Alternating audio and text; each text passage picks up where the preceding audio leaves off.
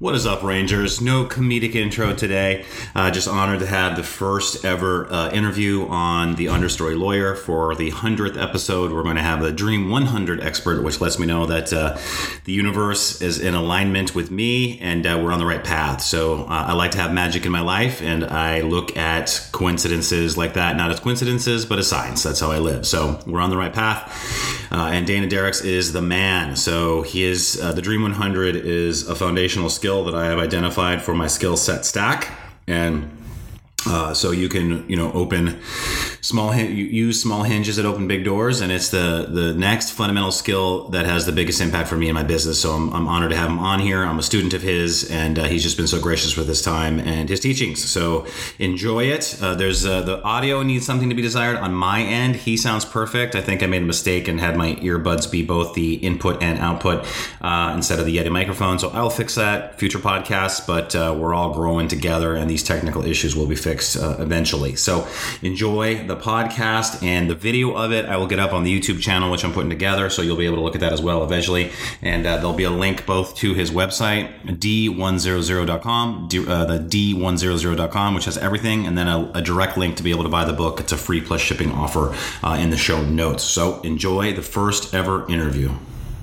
Well, hello there, Rangers. Wade Skalski here, lawyer, online entrepreneur, and your guide to the understory. Because this place is filled with monsters and bandits, here comes your first warning.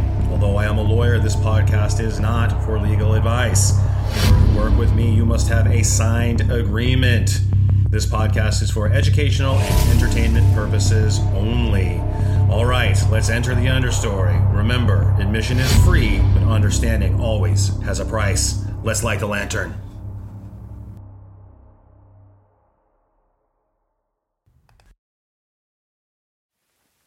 All right, what is up, Rangers? Those of you who are in the understory against your will, and those of you who are in the understory on paper on purpose. Today, I have got the honor of our first ever guest on the Understory Lawyer, Dana Derricks. Dana, how are you? I'm fantastic. Awesome. And then for those of you, if you don't know who Dana is, if you've been under a rock of some type, or if you've been imprisoned in a cave somewhere, Dana is a goat farmer, number one. Number two, he's been the keynote speaker at Funnel Hacking Live, and also has had Russell Brunson speak at his own event. And he is arguably the best copywriter in the world, if not in the top 5. So I am honored to have him here today for the 100th episode, and he is the master of the Dream 100. So Dana, talk to me. First, what's up with the goats? Oh, man. Well, yeah, let's get that out of the way first. So long story short, I grew up on a dairy farm, much like you. I know that you have the little Midwest farm boy in you. So when I bought my first house, not my first house, when I bought the house I'm living in now, has 10 acres. The person before me had goats, and they had a goat pen. I did not have goats. 3 months later, the ragweed was 5 feet high. I said to myself, I could either cut the ragweed or get goats. I chose goats. Nice. Now here I am 4 years later. How many goats do you have on your goat farm? Right now, we've slimmed the herd down to 5. We were up to 9. Okay. So get this, I started with 2. And then within 1 year, the next summer, I was at 9. You need to get them fixed. So that was not intentional for it to go I think that. What you're trying to say is goats are like rabbits. Yes, they are. And by the way, to the listeners out there, we did not slaughter the 4 goats. We gave them away to a gentleman that runs a an organic berry farm, and they are weed patrol for his farm. So they're living large. Nice. They're happy goats. Correct. Yeah, my wife will not be enraged at you then, because my wife is, whenever we drive by farm country, my wife goes, "Those are happy cows. Those are sad cows. Those are happy cows. Those are sad cows." So good. You're going for the happy goats. So a lot of the people that listen to the show, Dana, are what I call they're in the commerce trap. So they're either trapped in their 9 to 5 or they're trapped in the gig economy. And what I was hoping that we could do for them today is introduce them, if they haven't heard of the concept of the Dream 100, and how they can use the Dream 100 to start the process to escape that commerce trap. Awesome. Well, I'll say this first. There is hope for you. There is hope for you, I promise. My mom was in the commerce trap, not looking to get political, but she was a federal government employee for 30 years. And she is 3 years retired, and she is an entrepreneur now. And Wade, you know this, you work with her. She is like rejuvenated, right? And she's in her 60s. So it's not too late for anybody. Okay. Basically, I'll just kind of summarize the Dream 100. So first of all, it's a strategy that you already probably do without knowing. You do it in your personal life, most likely. You do it in your professional life. You do it if you're a parent. You do it if you're dating. You do like it. You're already doing it. I do it in business really well. I've wrote 3 books on it, bunch of stuff. And basically, I'll summarize and just say it's getting intentional about the human beings that you surround yourself with for the purpose of leveling each other up and collapsing the time frames on your goals. So we'll kind of dive in a little bit more, but I think that's a good little synopsis of it. Yeah, and it was great about how I love sort of how you teach it and your process is you start at the very beginning and you start with a book, which is the Dream 100 book, which I own. And I talk a lot about skill set stacking, which is what is the next most leverageable skill that you can find. And I identified the Dream 100 as literally the number one skill to start with if you're going to start a business. So if you're trapped in a 9-to-5, if you're trapped in a government job, if you see this right here, that is my goodbye plaque from a government job. So I get it. I know how that goes. And I'll have the links in the show notes so that people can buy your book. But this is the place to start for the Dream 100. Now, I know that for you have a really cool story about how you started with the Dream 100 without even knowing about it with when you were in a very small high school with your football career. Can you kind of run us through that a little bit? Yeah. So like I said, you guys are probably doing the Dream 100 without knowing it. And I was too. So in high school, small town like Wade, football was kind of the thing to do. So I really enjoyed football. My town, by the way, small town. When I say small, I mean small. Like we're talking the whole town was 500, not the school, the whole town. So my graduating class was 30. That's boys and girls. And that was a big class for the school. So anyway, long story short, I wanted to play college football. Nobody really played college football. No one got recruited. There weren't schools coming down to my town to recruit. And my coaches didn't play college football. So like no one was helping me. And in fact, everyone was saying I shouldn't even try. So I said, whatever. And I went and I made a list of 40 different schools that I wanted to possibly play for that gave out football scholarships. And then I put a kind of a box together, a lumpy mail box with a letter of recommendation, a handwritten letter to the program, my highlight tape, et cetera, et cetera. And I mailed all the 40 letters or lumpy mailers out. And for 2 weeks, nothing happened. And I thought, oh, great. Wasted time and money there. And then I got called one day. I was in school and I got called to the principal's office, which for me, not a good thing. So I got there. I said, what did I do now? I walked down to and there was a coach in there and he had different colors on than our colors at our school. And I'm like, whoa. And he's like, are you Dan? I'm like, yep. And he's like, I'm here to recruit you so-and-so from so-and-so college. And I'm like, wow, okay. You must have got my letter. He's like, yep. And then a couple days later, I went again, and there were 2 different coaches from 2 different schools in there. And pretty soon, my principal had asked me, Dana, what is going on? We got to get this stopped. It's very disruptive, blah, blah, blah. And a couple weeks later, I signed the one and only in the history of my school, all sports considered, the only athletic scholarship to college, thanks to doing Dream 100ing without knowing I was Dream 100ing. That's amazing. Yeah. And it's funny because so I thought I grew up in a small town. So I grew up in a town in North Dakota that had about 2,000 people in it. So it's 4 times bigger than your town. I was like, towns don't get any smaller than my town. That's amazing. And now how did you feel? So you got a scholarship to play for football in college, right? Mm-hmm. And how did that feel when you accomplished that, that you had done something that no one else had ever done before? It was really surreal, honestly. It's weird because especially you guys and girls listening, there are not, when you get out of the trap you're in or whatever you want to call it, there will be a lot of people that are not supportive of that. Really unsupportive, even your family. And that was what it was for me. There's a lot of jealousy, envy, what you name it. Right. So for example, at my senior banquet, there's, what are they called? Academic scholarships were common, but athletic scholarship never heard of, right? So they're doing at the banquet, they, announce each scholar, and then they go up to the front, get everyone claps, blah, blah. They accept their scholarship and whatever. I got mine and no one clapped. Like the room was awkwardly silent. It was that. I'm going to give you a retroactive clap for that. Good job. Thanks, job. Man. Are you serious? Not one person clapped for you? It was crazy. Yeah. Like I have buddies that, were supportive or whatever, but for the most part, the entire town was like threatened by it and yeah, really jealous. So. And that's a vision problem. I mean, the one thing that you're the first interview for this podcast, right? And so for me, what you really helped me to understand about vision is there's never a perfect time to start anything. You just got to start it, right? Done is the new perfect, I think you say, right?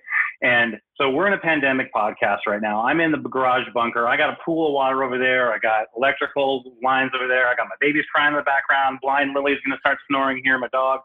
And, but really because I have a vision that I've helped through collecting the Dream 100, doing the Dream 100, my next 3 set of interviews are all Dream 100. So for me, the Dream 100 has really helped expand my vision. And how can that help with people in terms of, because when they're trapped in the 9 to 5 or trapped in the gig economy and they never see themselves in an actual business, how does going through the process of the Dream 100 help them with the vision aspect of everything? Yeah, I mean, it makes it more realistic. And so one of the best bit of advice I've ever gotten in terms of like, I guess, vision and attitude, because I'm not a big mindset guy. Like I had a rough childhood. And so I guess that was like instilled, like I'm looking at other people that like quit and like give up. And I'm like, what's wrong with you? You have to like try harder than that. So, but a good piece of advice that I've tried to kind of run with, I was building a sales team and this guy I was talking to, he said that the difference between a good salesperson and a bad salesperson is this. A good salesperson, when they get off the call, or before they even get on the call, they expect to make the sale. A bad salesperson doesn't expect to make the sale. That's the difference. So what you're going to notice with vision and surrounding yourself with, through Dream 100 with like-minded individuals and with people that maybe are further up the road than you, the expectation is for you to do it, right? So right now you might be surrounded with human beings that, just like me with the scholarship, like they're all not able to visualize it. And I go through this with my own family, my in-laws and all that. Like, I just said this to myself the other day because I'm considering buying a winery. I don't know anything about wine other than it tastes good and I like it and whatever. And so like, I'm not going to name who it is, but a family member, it's like, I'm not going to allow your inability to have a vision of this working. Like your brain can't wrap your head around the fact that I would buy a winery for over $1 million and make it a success. Like you couldn't do that. There's no way you could. And therefore you can't imagine someone else doing it, but I'm not going to allow that to stop me or even really disrupt anything. In fact, it's kind of motivation to do it. So I can be like, told you so, but I would never say that, but I could feel that, right? That's a motivator for me. So point is, the more people that you have in your circle and nucleus that are pushing you toward the thing and expecting you to do the thing, meaning getting out of the trap or what have you, the faster it's going to happen and the more real it's going to be and it's going to feel awesome. So that's my 2 cents on that. Yeah, that's amazing. And the one thing I always think about is I read a sentence in Niche Down and it basically talked about the difference between finding your place and making your place. And if you're trying to find your place, then all the input from everyone around you actually matters because you need to fit into whatever their place is and your family and all that. But if you're trying to make your place, then you can take that input and you can take it or leave it because you're trying to make your own life, your own business. You're going to do a winery. I'm with you on not knowing a lot about wine. I drink a glass of wine in the past and I'd be like, oh, that tastes very jammy.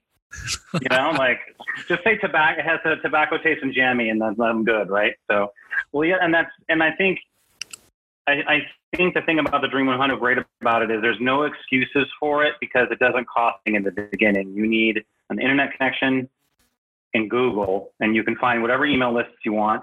I know that you have, in addition to the book, you have a Dream 100 course. And here's my fancy subtitles.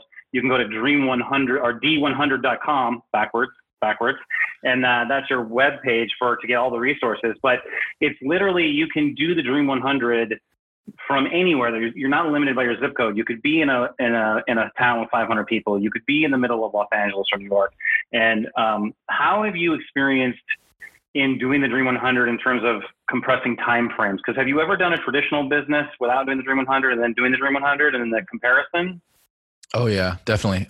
So first of all, I should start with, I often forget this step, but it took me about 8 years to get this.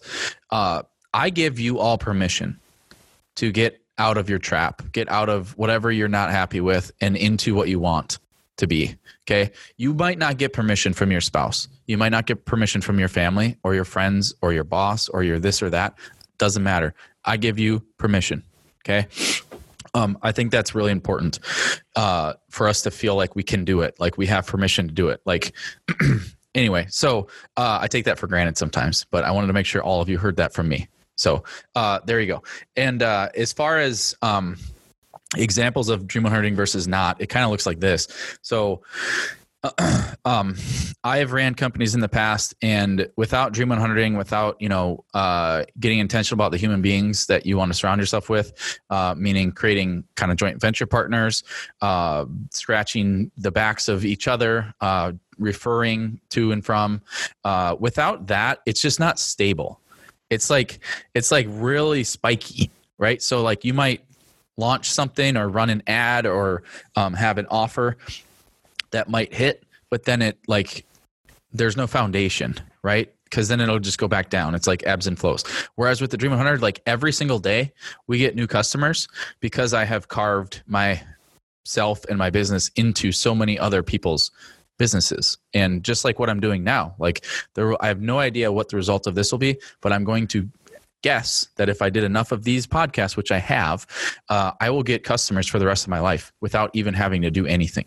So if you think of it that way, really what you're doing is you're digging a ton of wells. You have no idea how much oil or gold or whatever you're digging for is down there, but there will be some that really have a lot, and you will get fed from that for a lifetime if you do it right and you're smart about it. So that's kind of the difference between Dream 100 and not Dream 100, I would say.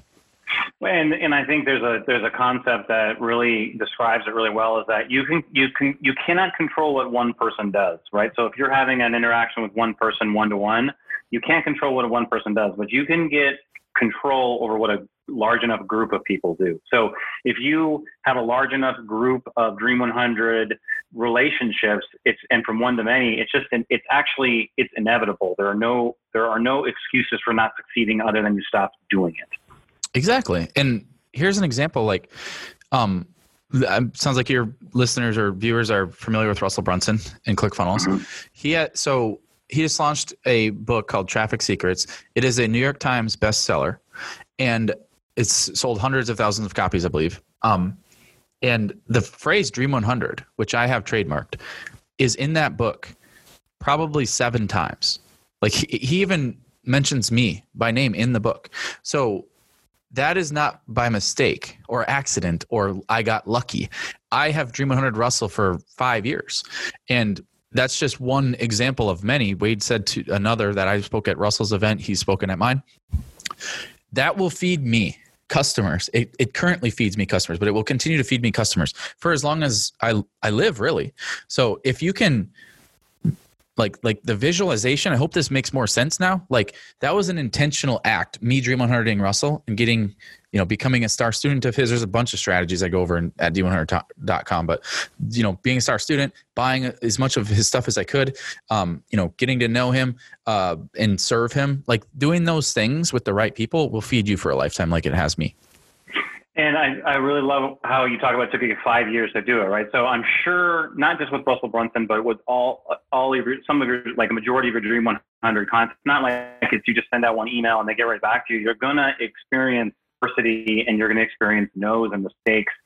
You're going to double send emails. You're going to whatever. How do you have a framework for where that you specifically deal with adversity, or how do you handle that when adversity crops up? Yeah, that's definitely going to happen. So, man, first of all, you have to the first step is getting over the imposter syndrome or the, that person will never listen to me. I had to do that myself because I remember my very first Dream 100 list I made. Russell Brunson was number one on the list. I'm in my crap apartment. I've got this whiteboard from Goodwill. It's so run down that I had to, you know how normal ones, they have screw holes in the corners with little tabs that you pop over them and they look nice. It was so gone from the corners were gone. So I screwed the screw right through the middle of the whiteboard part of the whiteboard. That's how bad this was. Okay. That's a Midwest move right there. Yes. Worked great. But anyway, yeah. Ate a lot of erasers though, trying to erase over the screw. But, the point is I wrote his name on there and I remember I erased it because I'm like, there's no way this guy, this was, 6-7 years ago. There's no way this guy will ever listen to me or do anything with me. Why would I even try? And then I thought about it. I'm like, YOLO. And I wrote it back up. So that's the first step. You have to get over that, your own adversity of, this person is too influential. This person is too important. This person's blah, blah, blah. Doesn't matter. Throw them on the list. Worst that can happen is they tell you to screw off. And then you move on, whatever. So the next piece of adversity is there will be a lot of people, most people won't respond. I like to think if I go up to, the bat or up to the plate, let's say 100 times, let's reach out to 100 people and I get 5 of them to respond. And out of those 5, they're not telling me to, screw off. That's a win. And then of the 5 that responded, if I get 1 to actually do what I'm looking to do, that's a huge win. Okay. So, just get your expectations right in terms of that. It's not because they hate you. It's not because they're blowing you off, what have you. They're just busy. They're busy humans. That's all it is. And then, the last bit of adversity I'd say, is you're going to find out quickly who, are the real deal and who aren't. And that can be disappointing. So I'll give you kind of an analogy. I don't know if you guys out there have, or Wade, do you have a famous, an actually famous person that you admire, but you've never met? Yes, I have someone who's moderately famous in this area. And I think I had the experience that you were just talking about. So yes, I do. Right. Oh, okay. So yeah. So it's very common that they aren't who you think they are. Right. And it's a huge bummer. Right. So I'm guessing that happened to you, met them or got to interact somehow and it was not what you were hoping for. Well, yeah, it's funny because I read a book that literally the sentence in the book that they wrote changed my life. And then I was able to kind of network to become friends with them on Facebook. And their Facebook feed was like this dystopian nightmare. I was like, what? And so that person, are you talking about Robert Kiyosaki? No, I'm not talking about okay. Robert Kiyosaki. I've heard that before. No. No. Which is funny though, because I actually just ordered Rich Dad Poor Dad, which apparently I'm the last person in the world to read that book. So someone's like, you should read this book. I was like, all right. Good book. Yeah. Yeah, I'm sure. It's a lot thick. It's on my list. I have too many books. But no, and the biggest thing for me was always that I have to remind myself that people are a mixed bag, just like I'm a mixed bag. There are things that are great and there are things about me that aren't so great. And I have to give that grace to other people well. And it really sucked. I was like, I never should have become famous. I should have let the idea of this person just stay there. It would have been better.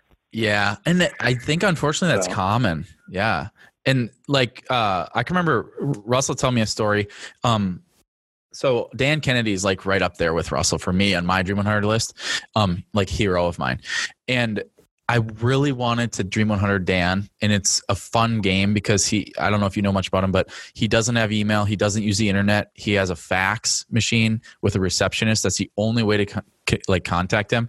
And I found, I did some digging. I found he races chariots, horse racing. I found Ben-Hur chariots. What is that?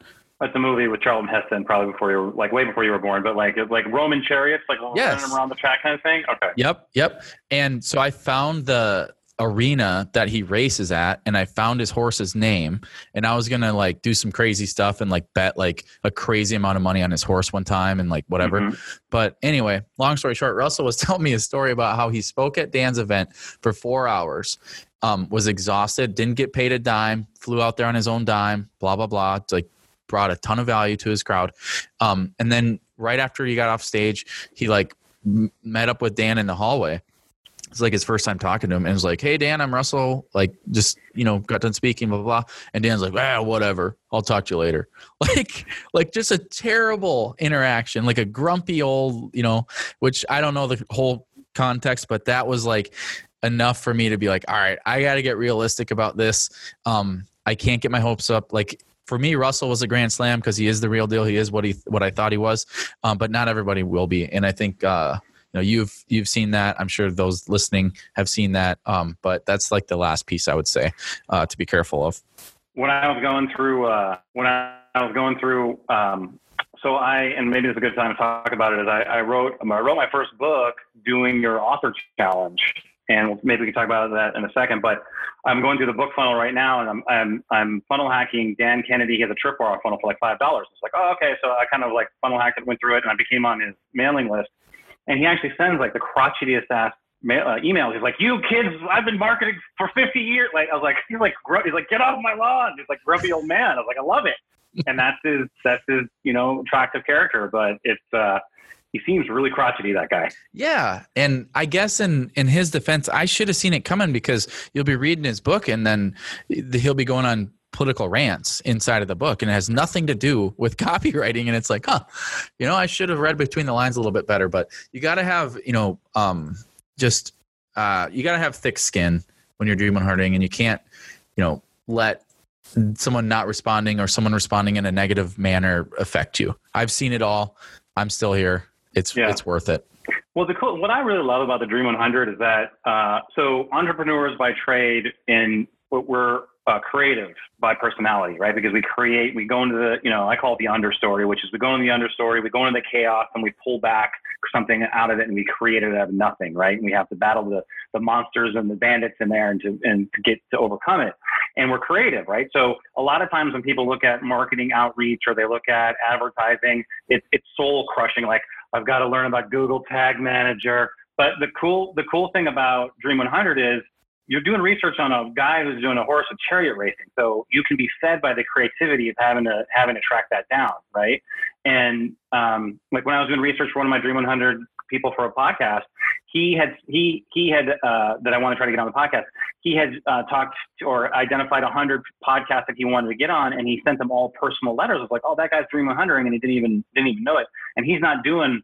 Because there's some, for everybody, we don't need to get in the weeds on it. Go ahead and get the book, and there's a Dream 100 challenge course, and you can find that all at d100.com. There's these higher level strategies of sending stuff in the mail and all that. That's really fun. Like you get to really get a reaction from someone when you send them something fun, and so that's where the creativity part can come in and can fuel you in your marketing. Otherwise, you've got to go learn about Google Tag Manager. Yeah, exactly. I want to give you a shout out quickly because Wade is really good at dream hunting. He is a fantastic student, and that shows. Like he's 100 episodes in, and I'm sure you guys aren't sick of him yet because you wouldn't be here. So, but Wade did a tremendous job of dream hunting me. I have to say that's for sure top 3 Dream 100 gifts I've ever gotten. And I get a lot of stuff, as you can imagine. No. So Wade found out that I have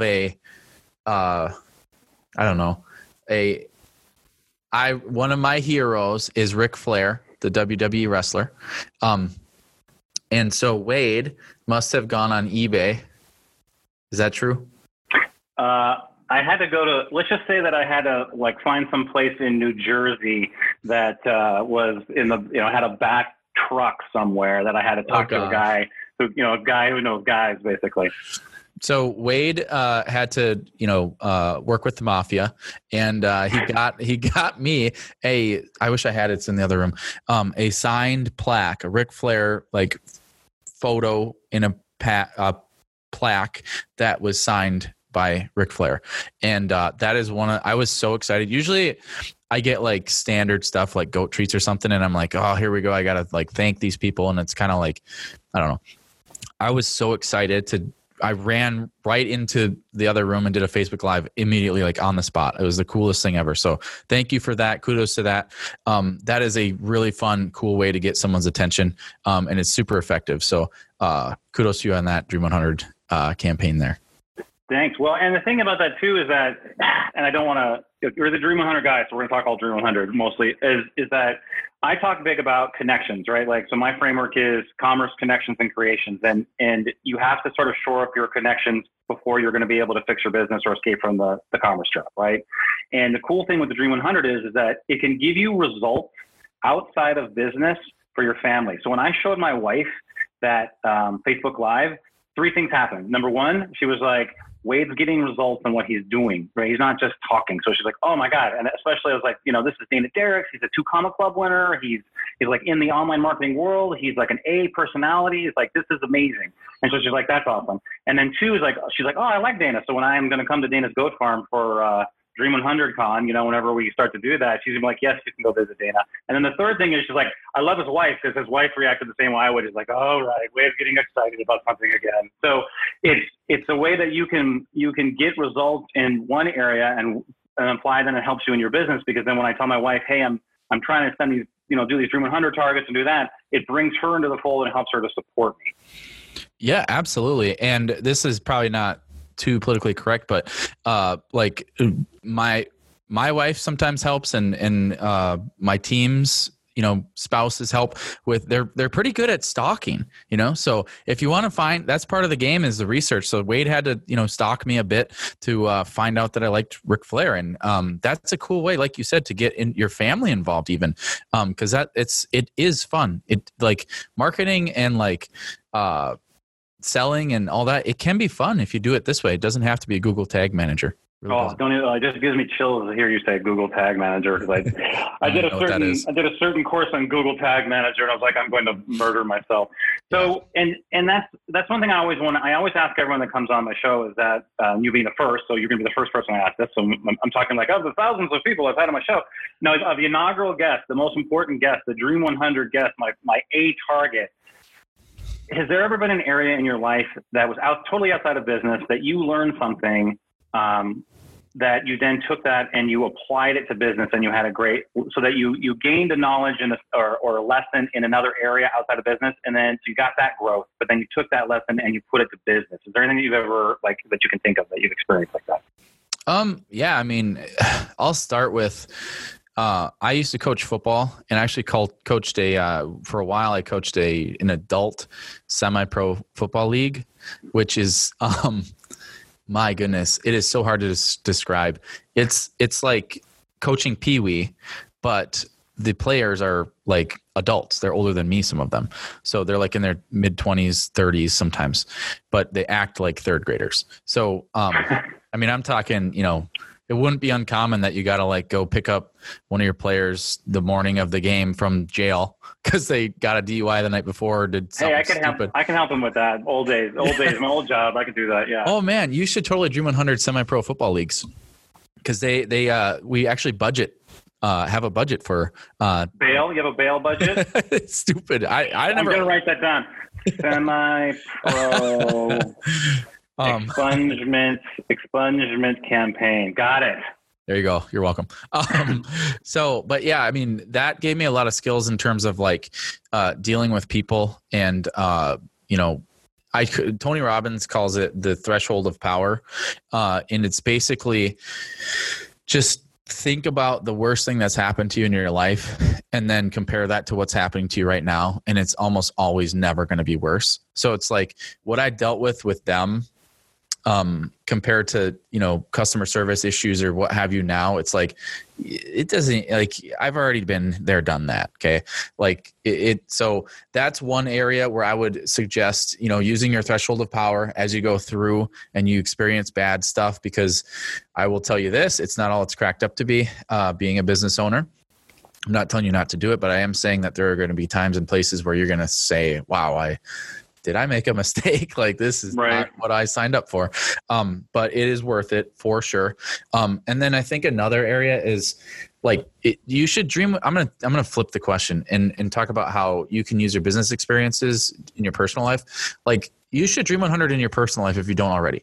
Like right now, my wife and I are, looking at elementary schools in a few years here, and we're dream 100ing.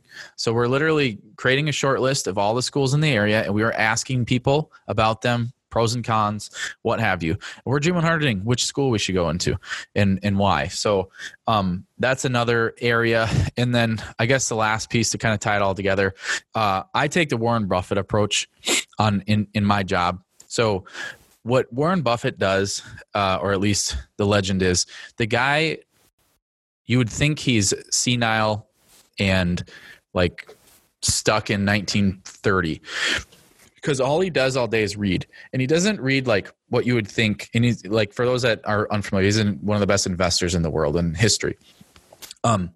He reads old newspapers from like, I think the 20s. And so as an investor, you're thinking, why aren't you reading about like cryptocurrency and like, like the today's stuff? And he's identifying patterns and what worked then, and then he's just applying that to now.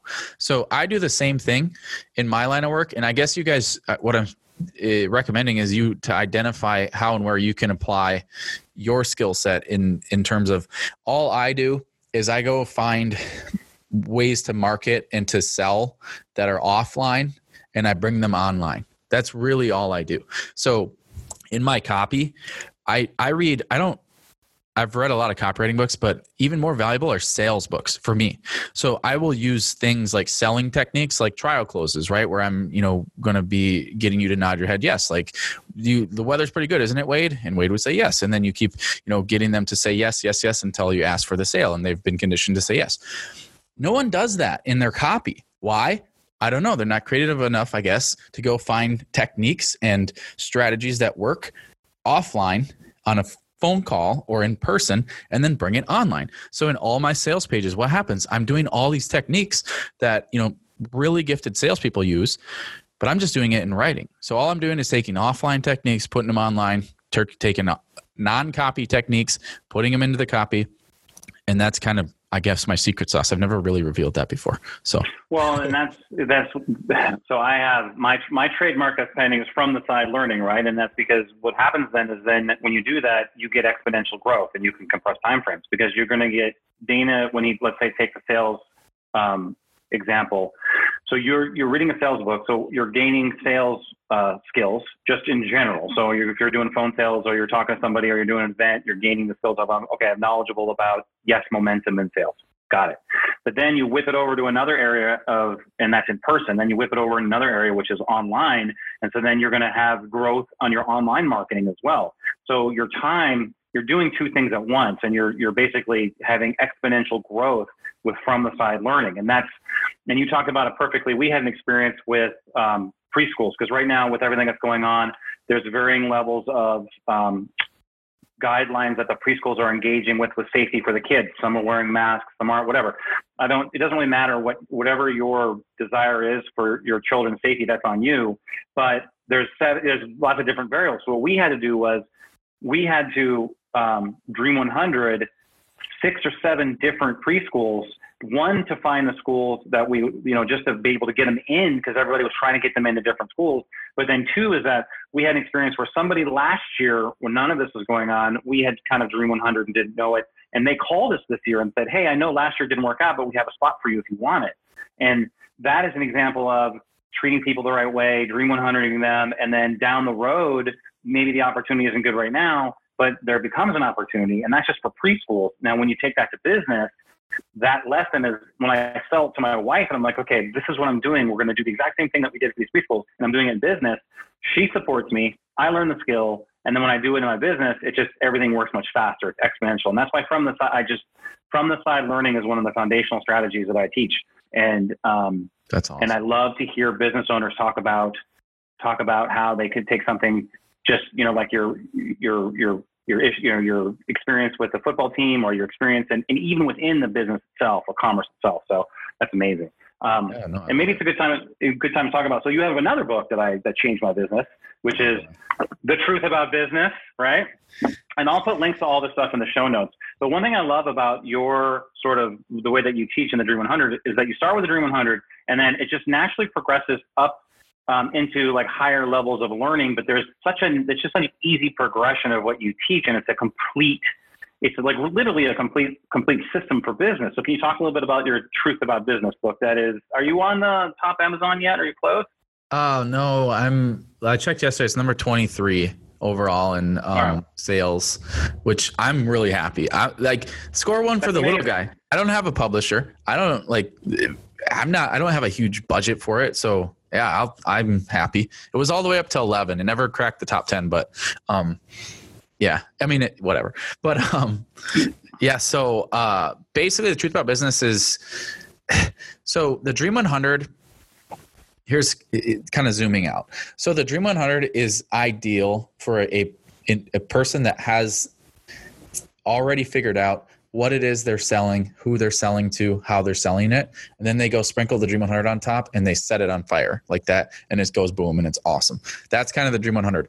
Now, I recognized after I wrote that book, the Dream 100 book, that there was a need for a prequel because not everybody has what they're selling figured out, who they're selling to and how they're selling it.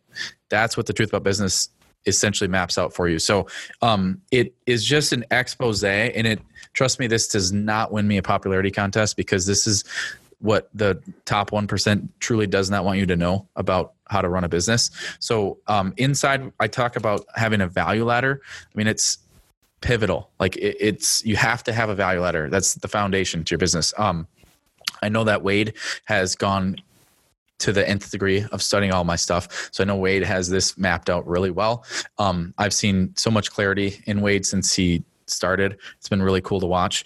But basically, you're going to see examples of how the 1% runs their business. And then it's going to go like light bulbs like crazy on how you can do this, kind of replicate it in your own little world, in your own way, in your niche or what have you. And instead of guessing and making a bunch of mistakes like I did for 10 years plus, just read this book and it'll kind of show you. Well, that book, it totally changed my business because, so as an attorney, like this is the understory lawyer, right? And so, but I never talk about the law on this. And the reason why I never talk about the law is because that value ladder let me understand on the demand side that I can be commoditized. If I only go on the supply side and I only talk about the law, then there's no difference between me and every other lawyer that's out there. That's why I'm wearing a Star Wars t-shirt, right? I'm a lawyer. I go, okay, I got a diploma. That's a diploma right there. I got an American flag right there. All right. So I'm a lawyer, right? But then every other lawyer has a suit with a red tie with the men have a hair part, right? And then they can be commoditized. But the one thing about having a value ladder, if done correctly on the demand side, which is you create a blue ocean for yourself that you cannot be price shopped. It's impossible. And I can't tell you, so I'm a little bit older than you, Dana. I've been a lawyer for 22 years. And for 18, 19 years of that, just being commoditized and price shopped was just a fact of business. It just was like that. It just happens. You're going to get price shopped. I had a lady once that did a different, went to someone else. Like I had done a whole education bridge for her. She didn't even know what she could get for $50 or for $100. Right. And the reason was I was making money for someone else because I didn't understand the demand side of the value ladder. And this book, like my whole business, I have fun in my marketing and my business, like, because I get to do and people are like, how can you do a podcast every day for 30 minutes? Like nobody does that. Yes, nobody does that. You know why I know how to do it is because I know how to create the content on the demand side, and there's an endless amount of content because of what I learned from you, Dana. And so I have to thank you. I just have to thank you from the bottom of my heart for all that you have put out, because you brought me into your world, and there is a natural progression for someone like me to consume it and to immediately apply it and make massive pivots and inflection points. So I know you got to run. We actually have our launch class, which is our launch call, which is another level of Dana's, which I'm a member of, which is the Dream 100 launch program, which again is a do it for you, do it with you kind of situation that I have not missed yet. So I have perfect attendance on that. And the last question I want to ask you is this, and then we'll kind of wrap up, is I'm a big believer in trying to be consistent every day, because you never know where there's going to be an inflection point. You can always kind of identify inflection points afterwards, but the difference between winning and business sometimes is like a micron. And if we have a consistent framework that's laid out in the Dream 100, and a consistent framework that's laid out in the Truth About Business, and we have the tools like the authorchallenge.com to be able to fill our business with, then we're not going to have situations where maybe that we miss those inflection points. So because we're just consistent and we don't go outside the bounds. Can you identify an inflection point in your business that there was something really small that just changed the whole trajectory of your business forever? That looking back on it, it's just amazing what just a little shift would have done for you. Does anything come to mind on that? Either your commerce or your connections or creation? Absolutely. Yeah, without a doubt. I'm going to do a little flex here. I don't usually do this, but I think it's fun sometimes. Okay. So hopefully my camera switched. So right here, it looks like a mess, but this stack, can you see it? Yeah, I can. Yeah, can you repeat what you just said? Because we had some weird interference when you switched. So, so this stack that my hand is on. Wait, okay, I got it. We had some really bad. We're getting some bad mic feedback, but it's okay now. Okay. Oh, sorry. Okay, is it better now or no? All right, I'm gonna switch back. I broke things.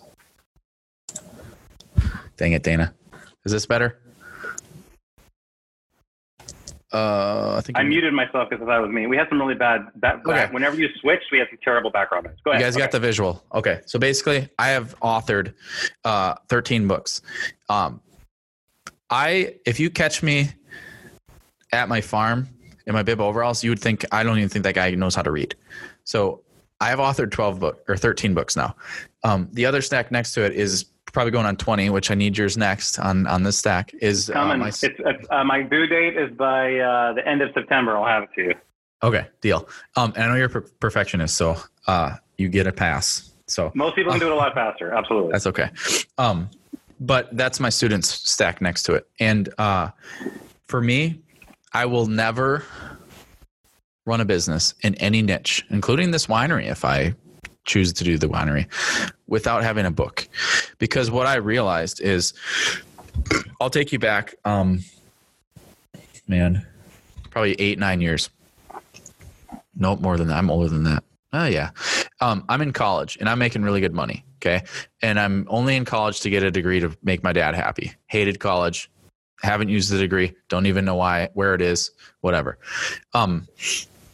And I am working as a freelance copywriter. I'm doing pretty good. And by the way, how did Dana get into copywriting? This is how. My uncle, I have a gift of writing. God gave me a gift to write, which is awesome, and I'm super happy and grateful.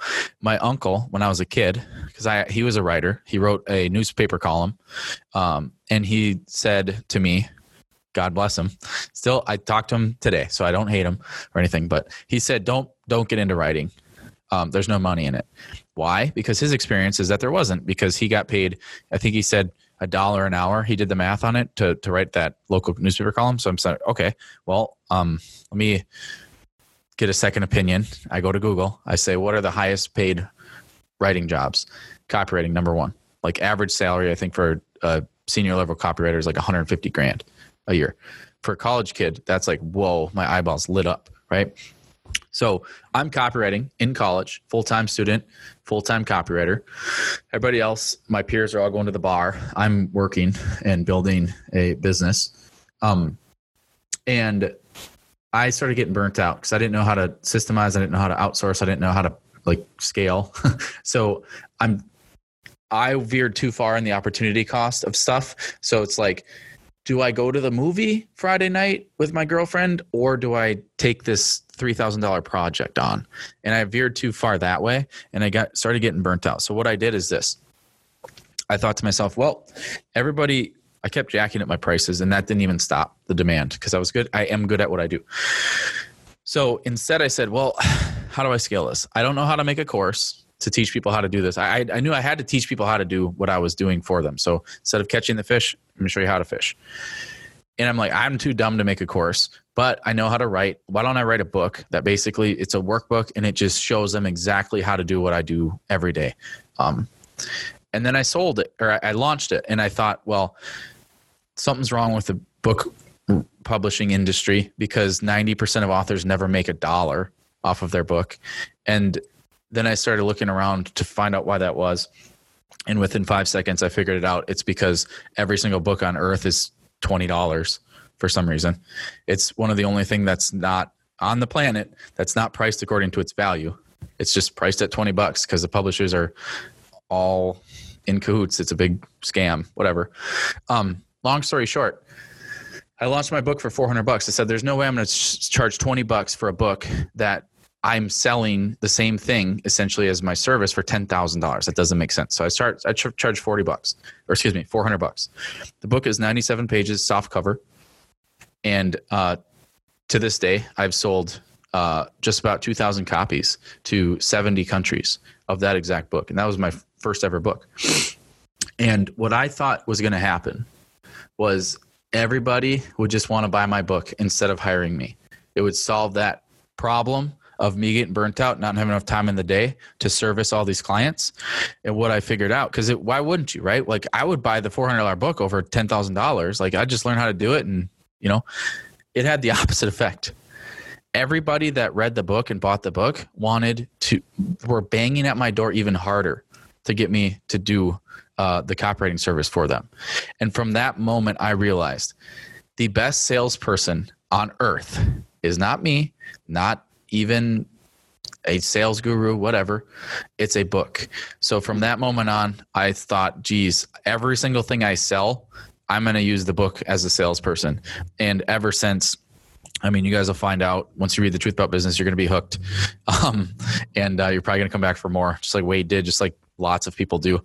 And I highly suggest, just like Wade is doing right now, having a book of your own. No matter what niche you're in, no matter what you sell, just think about it.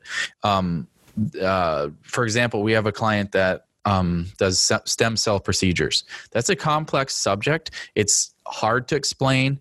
You have to, it's a cash paid procedure. It's a hard sell. So immediately what did we do? It's on the stack somewhere. We had him write a book. He went through our author challenge just like Wade did, or is, and he wrote a book. And guess what?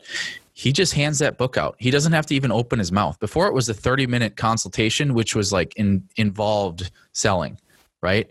And guess what he does now? He just hands the book out and it sells his stem cell therapy like crazy. Like me, I read the book. I don't even have an injury. I want stem cells. Like that's how right. Convincing it, right? So point is, no matter what you have and offer and sell, you need to use a book and leverage a book, not just for credibility or the standard reasons people have books, but to sell yourself and your service or your product. There's nothing better than that. And I love hearing about inflection points like that. And I've got two things I got to do, and then we'll kind of wrap up. Is that when Dana says that he was making money in college, was doing well in college, and you've said this in public before, but you were like north of $200,000. You're almost at $300,000, I think. So that's like for a college kid. That's more amazing. than the university president. Yeah.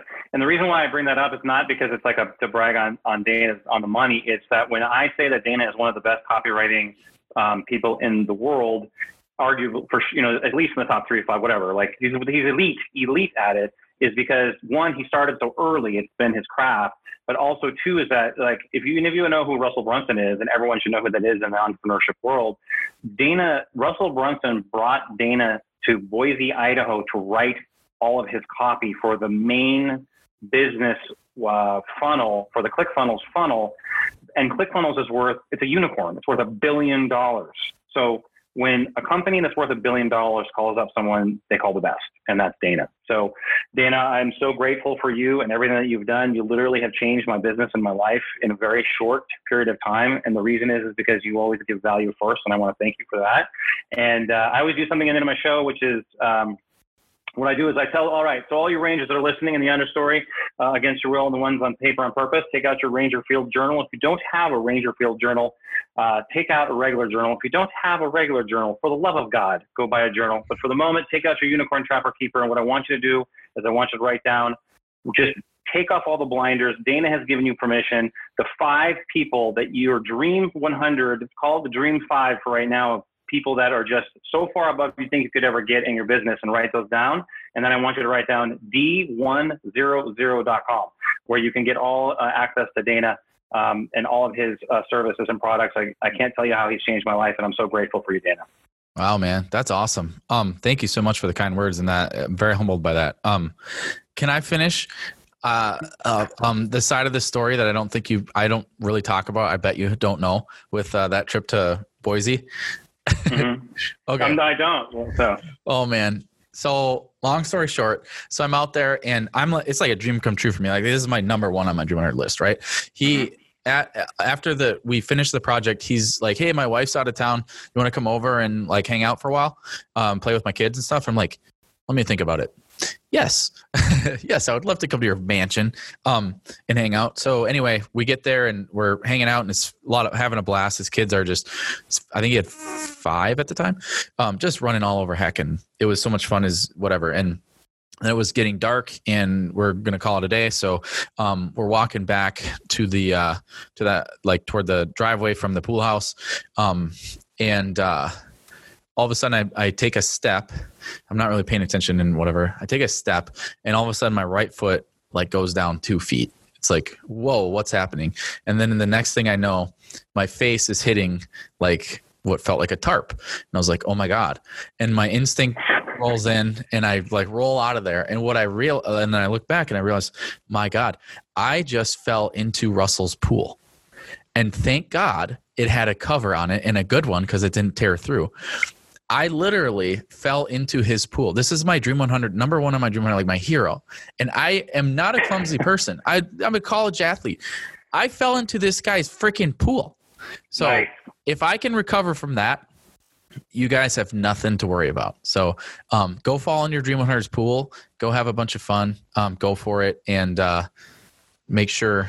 That's my like insurance policy, by the way. I always got that. I don't know what the statute of limitations is on an injury like that. What do you think?